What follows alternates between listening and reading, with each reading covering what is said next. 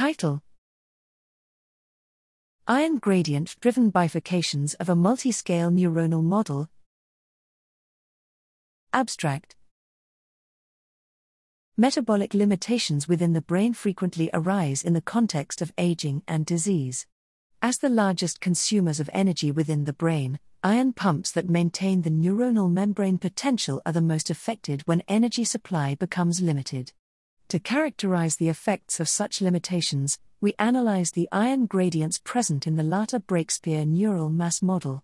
We show the existence and locations of Niemark-Sacker and period-doubling bifurcations in the sodium, calcium, and potassium reversal potentials, and demonstrate that these bifurcations form physiologically relevant bounds of ion gradient variability. Within these bounds, we show how depolarization of the gradients will cause decreased neural activity. We also show that the depolarization of ion gradients decreases inter-regional coherence, causing a shift in the critical point at which the coupling occurs and thereby inducing loss of synchrony between regions.